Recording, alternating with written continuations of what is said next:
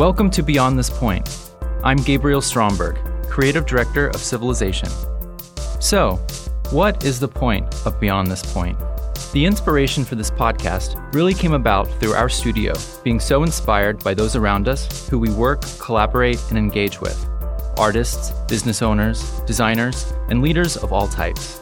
We recognize the value in having access to these distinct perspectives and wanted to create a conversation that puts a spotlight on different ways of seeing, thinking, and making.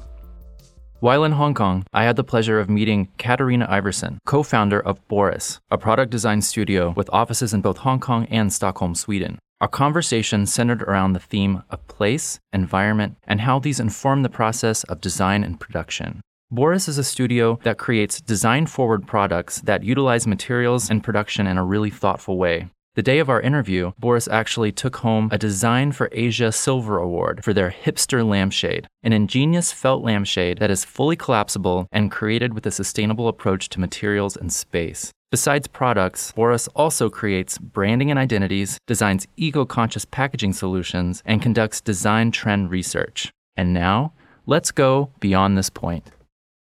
Katarina, thanks so much for chatting with me today. Yeah, thanks so much for you for inviting me to do that. Yeah. Do you want to chat a little bit about what Boris Design Studio is all about? Yeah, I would love to do that. I always love to talk about Boris. So I founded Boris 7 years ago. I always forget that, but it was in January 2009, the 15th of January. Yeah. Me and Anna Carlson, we founded the studio. And it was actually back in 2008 when the big financial crisis came to the world and Hong Kong and shaked around. Great time to start something new. Yeah, actually it is. It is actually. And I think most people were like, you're going to start your company. My mom was like, come back to Sweden. And I was like, no, we're going to do this. Because we saw lots of opportunities. And I think one of the opportunities really was that, when things are a bit shaky and you're going to go and buy a design service, you really want kind of a personal relationship with the one you're buying the design service from. You don't want to go to one of the big companies, and we already had, since me and I had been working together here for one of the biggest studios here, we already had a good set of clients, and when they still wanted things done, they came to us and okay, we know you, and even if you're a small company, we know that we can trust you, and we can always call you, and you will make this happen to us. So I think this kind of personal relationship kind of helped us there in the beginning, that people, they wanted kind of a smaller firm to work with. So Katarina, you're originally from Sweden, which is known for its design. Why did you choose Hong Kong, the city of Hong Kong, to start your studio? It's actually because I started to study industrial design back in Sweden. And then I went to Italy, in Milan, and studied there for 2 years. And then I kind of felt, we already have this kind of set, what design is in Sweden. We have our, this is good design. The same thing in Italy, it's very conformative, and we know exactly what design is. And then here out in Asia, it was this design was something new, and Hong Kong was very much about doing this kind of business of design, that we're using design as a tool to make better business. And that was something that I was really curious about, because it was not only about this design, strong design traditions, the Scandinavian design, the Italian design. It was taking design and making it to something more and something else than just the beautiful aesthetics and history of it. And that was the main reason that I came out here to take a master actually at School of Design here in Hong Kong. And that was 10 years ago. And then, I wouldn't say I got stuck, because that sounds like something bad, but I got, I fell in love with the city, and I fell in love with the place and the dynamics and the, ways of working with design here. China is also known as a center of production, and I'm sure that came in handy being a product designer. Absolutely. I think that's the key to it all, right? Because both me and Anna, we were extremely hands-on in our design process. So when we started working here, even when we worked together for this other company and when we found our own company, it's always been to be very involved in production. And we usually talk about this thing that we're bridging the design and we're securing the design investment, because we work with European, we work with US companies or Japanese companies, and we design things and we hand it over into the manufacturing site, and we can follow the design, from concept and ID into production and pre-sample and pre-production sample, and make sure that the intended design is there, through it. And so being hands-on and being a part of that things is really very important to us. And you also have opened a second studio in Stockholm? Yes, we did, and that's super exciting actually. And we founded a company right here in Hong Kong, and then now we've decided to we're gonna have a studio back in Stockholm that Anna will build up. And so it's actually really from the Swedish Chamber of Commerce, I heard that we were actually one of the first Swedish companies who are doing this, that we set up to found the company in Hong Kong and then going international by moving back to Stockholm in Sweden. And that studio is in Stockholm, so it's as the capital of design in Scandinavia, which is really good for us to be. How does working in Hong Kong differ from working in Stockholm? I think it's one thing that is in Hong Kong is that when you do business, for example, back in Europe or back in the US, there's always this kind of quite long time perspective. You find somebody and they're like, oh yeah, we would like to do this thing, maybe we could work together on this. And they will say yeah, we should set something up, and maybe we can do that, let's see, next week I'm really busy, so maybe in the beginning of next month. And you're like, yeah, okay, we'll see. And then you might have a talk. And here in Hong Kong, it's more yeah, I would love to do this. Could we meet tomorrow and go through this? And you meet the day after, and they will be like, yeah, perfect. So then we're going to start on Monday next week. We're going to have this ready. We're going to go to the factory. We're going to set this up. And so everything is so much quicker. It's much stronger dynamics taking place here in Hong Kong. And I think it really has to do with this kind of also the denseness of the city. That Hong Kong is such a small, place. So everyone is literally on top of each other. And also knowledge is just around the corner. You can reach out your hand and you will know that person who's super good at producing aluminium molds, and you will, everything is so accessible. And I think that really creates this the speed in Hong Kong, that you can always, everything happens now directly and directly. It's really one of the words for it, I would say. Well, let's talk a little bit about what you do, the products that you make. You're actually here today because you just won a design award. Yes. The Silver Award, the Design for Asia Silver Award, for your hipster lamp. Yes, we did, and that's super exciting. And I think this is it's really fun for us. That is the hipster shade, and the hipster shade is because it's kind of one of our Hipster lampshade. Yeah, hipster lampshades, and it's a foldable lampshade. And it is that made of felt? It's made of felt, right? So it's a foldable lampshade made of felt, and the whole idea is because sustainability is extremely important to us. Because as designers and product designers, we are responsible for putting more products, on Earth, for straining resources and creating waste and all these things. And the whole, we really need to take responsibility as designers. When we produce products, and we can't just make products and say they couldn't make it more sustainable, so we will be fine. For us, this is a really important thing to do, already from the concept stage and then into production.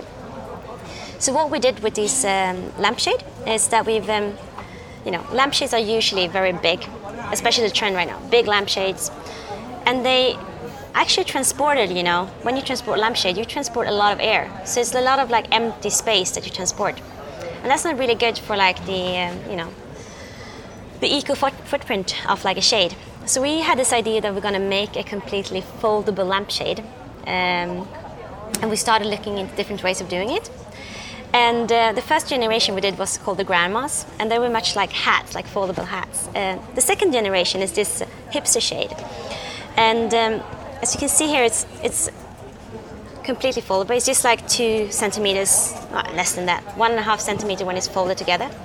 And when you fold it up, it's a complete, it's a voluminous shade, and it's no support inside. It's just made of felt. And the whole thing is actually that it's just a super simple production method as well, right? Because it's just one single pattern. That is, we use a die cut it out. 6 pieces, then they are stitched together and then you have a finished shade. So it's very small like production steps in it, which also minimize, the eco footprint. Using a monomaterial like felt. It's really unexpected. Yeah, it is right. And when you use monomaterial, you also can the whole kind of recycling becomes easier. And the best thing with this one is that we're working with a factory that makes computer cases for the Japanese market. So we're actually using their scrap material. You see, it's very narrow. It's like only 10 centimeters wide, like this one, right? So it's like kind of like illustrates the whole idea of how to think about sustainability in a product. That you take something that is like known to be produced in the exactly same way, and you reconstruct that and make it into something else, and you take action in every step of it. From how will it be transported? How will it be recycled? How will it be produced? And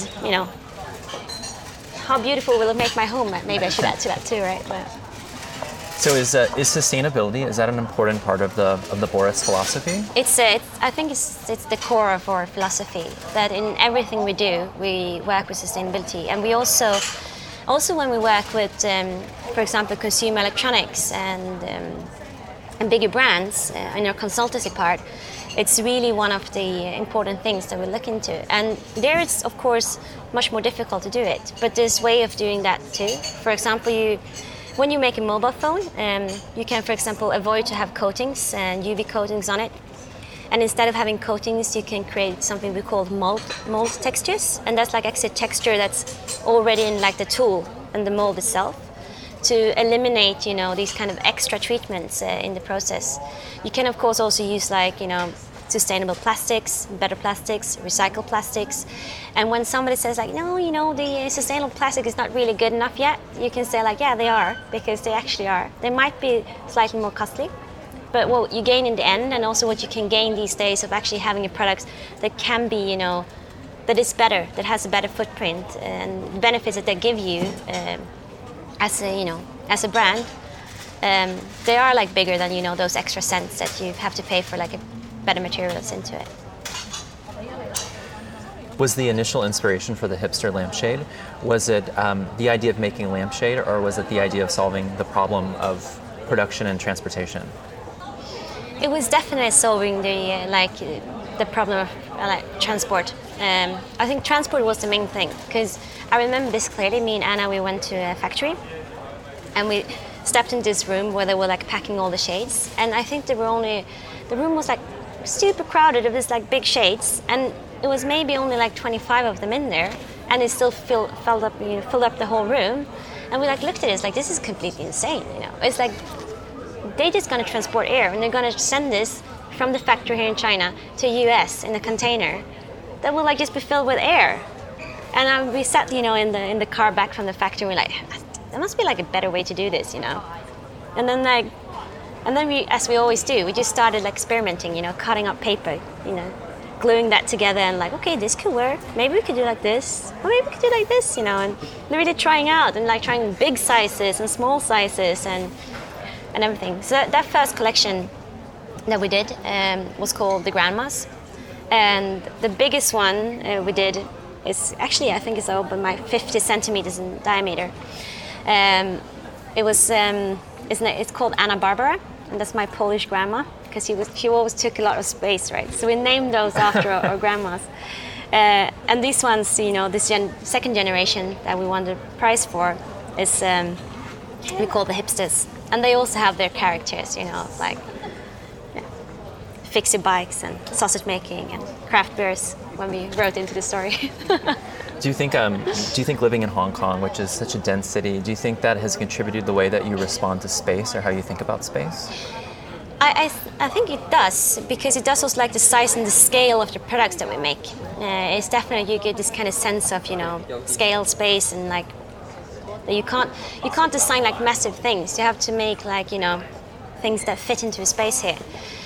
So it definitely does. I think the cool thing with Hong Kong is that, even if it's so dense and everything is so you can feel a bit trapped sometimes, it's actually that we have all this massive, nature around Hong Kong. I think it's only 30% of Hong Kong that's actually with high-rise buildings, and the rest is these jungles. where you can go hiking and you can meet monkeys and things like that. I've heard about these monkeys. Yeah, so you can actually go out, and have this kind of like mind space.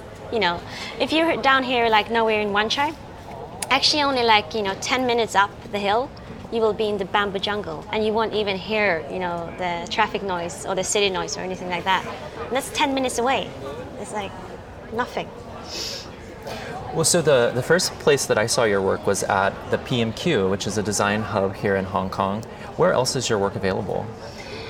It's available online, of course, but here in Hong Kong it's available in quite many places. PMQ is one of them, and we also have them for like Hong Kong Design Center, something called Design Gallery, where they like collect like local designers. Then it's through other outlets like in Horizon Plaza, which is one of the big classic Hong Kong style. It's a shopping mall, 26 floors of like interior design shops. It's classic Hong Kong. Where else would you find like 26 floors of like interior design? But there we have our products as well. And then we also have them, of course, in Europe, available in a lot of different places. But you can always find them on our website and through us directly. Oh, is it available anywhere in the US? Oh, we ship to the US. I think we ship for free to the US even. So and because they're packed flat, they're completely flat, so we can send them everywhere. So the store that I saw your lampshades at was Creative Sweets. Yeah, Creative Sweets, Hong Kong, and it's actually started off that we started to recognize that there was a lot of like creative entrepreneurs coming to Hong Kong, and usually we just met up, randomly on the street, having a beer, and like, oh, you're here to doing design, and you're doing this, and we kind of realized that it would be nice, like, gather us together, right? And so we can actually exchange experience, and not only experience like doing business and producing things, but also like our design philosophies and all this kind of experience that you have as an entrepreneur and designer. And so we started to gather together, and the concept that it created became like this Creative Suites Hong Kong, where we I think it's a bunch of designers, maybe like we're around 12, 15 designers, Swedish designers.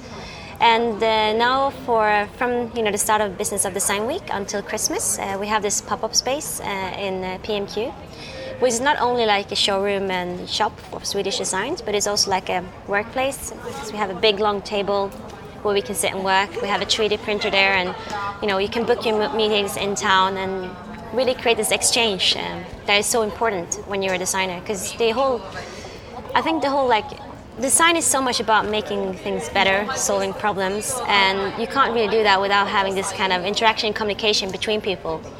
And what better way is it than having that, between, the creatives that like doing things, and, because we all have so much visions of what we want to do, right? So collaboration is important. Collaboration is like one of the core things, I think. I mean, if you look at our website, we do a very wide range of products. We do, mobile phones, we do houseware, we do booklets, we do, plant furnitures. You also do identity design as well. Yes, we do that too, right? And we would never be able to do that without doing collaborations and, finding experts in different areas. And to me, at least, that's a lot of what like being an industrial designer is about. That you actually, you become like a small expert on things, but you do that by meeting experts and like, having this collaboration and exchange and, talking to people. And I think that's why we're so passionate about this thing that, the sharing and the collaboration and having this, a place for people to meet and discuss things. Because that's, that's like where the greatness happens. And, when you meet, for example, when you work with a technology product and you meet a guy that, builds small PCBs and you like sit there and discuss with him like how these sensors can go into it, you like get into like a completely different world, right? And that's like, you would never, if you didn't like take the time to like talk to him about this, you would never know these things. You would just design something, like I think this would look good. But here you can, yes, can we do this too? And can we have the sensors inside it? And he will, that guy who's like, think that nobody really cares about his, technology expertise will like bloom and like you come up with fantastic ideas. And I think that's what sharing and collaboration is about, right? To make people share like what they're the best at. at Boris, your team is how large? In our Hong Kong studio, we're 6 people right now. And in the Stockholm studio, we're 2 people. So Anna and Marco sits in Stockholm. And here in Hong Kong, it's me, and it's Anders, who's also Swedish. Bem, he's from the UK. And Vicky, she's from Hong Kong. And then we have Ingrid, who's also Swedish. And then we have Kat. And Kat, she's on maternity leave, Swedish style, as we give that benefits to our employees. And she's also from Hong Kong, but I think she will be away for like 6 months, a year or something like that. The Swedish style of things, like this employee benefits, that we build into it. And does everybody have an expertise? Is there something that specifically that everyone does or is good at, or does everyone kind of contribute to everything? Is it just one big collaboration? Most of us are industrial designers, but we have industrial design like from a different kind of view. So for me, I'm also industrial design in background, but I'm more focused on like the strategies and sustainability, I would say, into it. We have Anders, and he's also like a true industrial designer. Came from more like hardware design. He does a lot of like soft goods and software design, like bags and these things. Yes, and he's also one of these who's like production, problem solving, a lot of CAD. Anna, she's sort of like concept guru. She's magnificent, renderer, and she sketches amazingly. So there's a lot of people who wants to have her just for sketching in workshops, but she's like too important for us to do that now. And then we have Bem, who's also an industrial designer, and he's also more, supporting the other ones in the production design part. Vicky, she's our graphic guru, so she does like a lot of the graphic work from the logotypes and booklets and things, packaging around that we need to have. Ingrid, she's our main like product manager, so she also makes sure that the studio works in a good way. And Kat is also like visual media, and so she also does a lot of graphic design, but also like moving media and big things. So I think everyone has their like expertise area, but it's not like you would sit and do only that, because it's a very, one day you come in the morning in the office and you might be working on an identity design workshop. Then you will be building some paper models for, aquariums or something like that. And then, the next day you'll be going to China to check out the factory or check an LCD display on a mobile phone. So I think for us it's very important that you have a very wide scope, because I think that like opens your mind as a designer. So we usually talk about this, that it's like this kind of an innovation circle, We do product, if we do identity, and if we do like design research, we like all of these will feed each other, because we'll know by doing products, we'll know what's possible in production, and that we can apply, into new innovations. And by doing design research, we'll know like what the trends are and, what needs that people are suited. And by knowing all these things, we can actually create like great identity and branding designs, because we know the possibilities and we know what people want. And what products that you choose or you decide to focus on, who decides that? Can those come from anywhere? I think it can come a lot from anywhere. When me and Anna started the company, one of our previous bosses, he told us you should never make business personal. And for me and Anna, I think it's absolutely opposite. We're like, it's super personal for us. It's we only work with people that we like to work with, and having that, I'm very, very grateful that we have the opportunity to say no to things that we don't want to work with. And sometimes we say no to things because it's ethically it's not adaptable to what we want to work with in terms of the kind of product that it is, or sometimes it's because it's supporting something that we don't feel good about. Sometimes it's actually because we don't like the people, that approach us, and we feel that they don't have like an energy that works with us. And being able to do so, and being able to actually build your company on your passion and working with the people that you really want to work to, I think we can really, for us, it is one of the important things, like, because as an entrepreneur, you work so hard and you spend so much hours, making your dreams come true, that you really need to be able to like be passionate about it at all times. And if you work with products, if you work with people that don't really that sucks out energy instead of giving you energy, you wouldn't be able to like last that long, right? So I think that's like one of the most important things for us, to be honest. How do you stay inspired?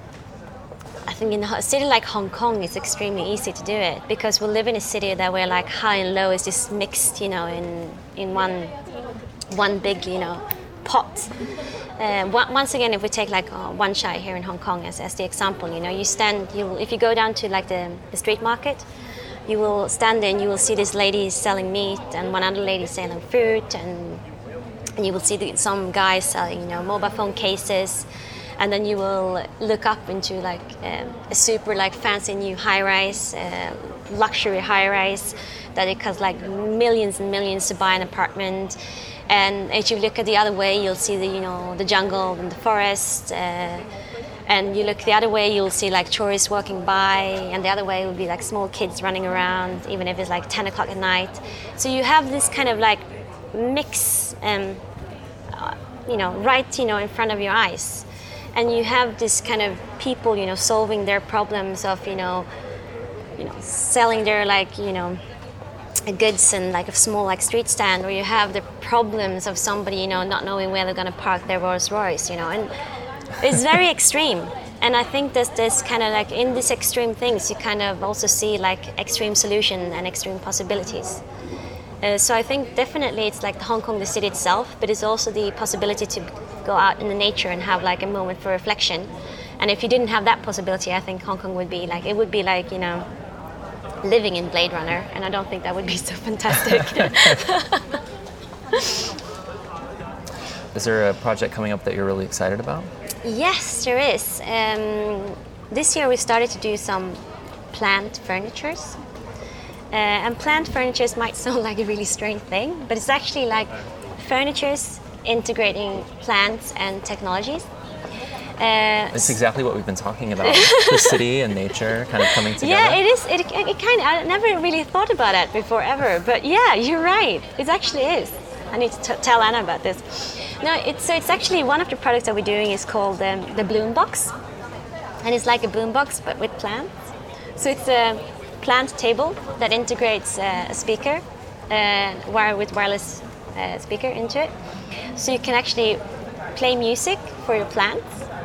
And it's also like an integrated like water tank system with sensors into it. So the sensors will help you to keep track like that the water level is enough, that the humidity is enough for the plants. And the plants themselves are selected to be like this air purifying plants. So it's like this kind of like low-tech technology, high-tech technology, and the beauty of like having, a Scandinavian ashwood together with like beautiful plants in your home. I wonder if there's certain music that plants will grow There better is. There's a lot to. of studies on this. You wouldn't think so, right? Especially there's like death metal. It's like they're really sensitive to it. I don't know why. They kind of like jazz music and also classic music. But there's people doing studies on this. Mm-hmm. So that music for plants is a good thing. And I guess it would be, right? It's living things. Music good for people. Plants are living. It kind of makes sense. But also very interesting that people are doing a lot of research on this. So.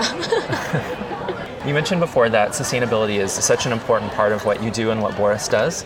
Is this something that resonates with the people who are buying your products, or do you see it as your job to educate them on this topic? I would hope that the people that buy our products, that's important to them. But I also hope that, it's quite a difficult question, this about, when you talk about educating people about sustainability and especially consumers about sustainability. And I think that because there's one really, I actually wrote a thesis on this one. And, the only strong, incentive that you have for people actually choosing, making sustainable choices, the strongest one you have is like economical incentives. And that's like, that they can, save money or like make money by making sustainable choices. because the whole concept of like, saving the world and saving, the planet, it's too abstract. It doesn't really, I mean, yeah, when you do, you get, you get a small kid and, like you want to save the world, you want to make, buy better food, organic, those kind of things are like quite, tangible, right? But you would probably still, buy all these extra baby gear and plastic toys without, really thinking so much about it. And I think that kind of illustrates this whole idea that, sustainability is so difficult to tackle. So it needs to start a lot earlier than with the consumer, I think. It needs to start with you as a designer. It needs to start with the manufacturer. It needs to start with like regulations on, on a governmental level. And it also needs to be something that's,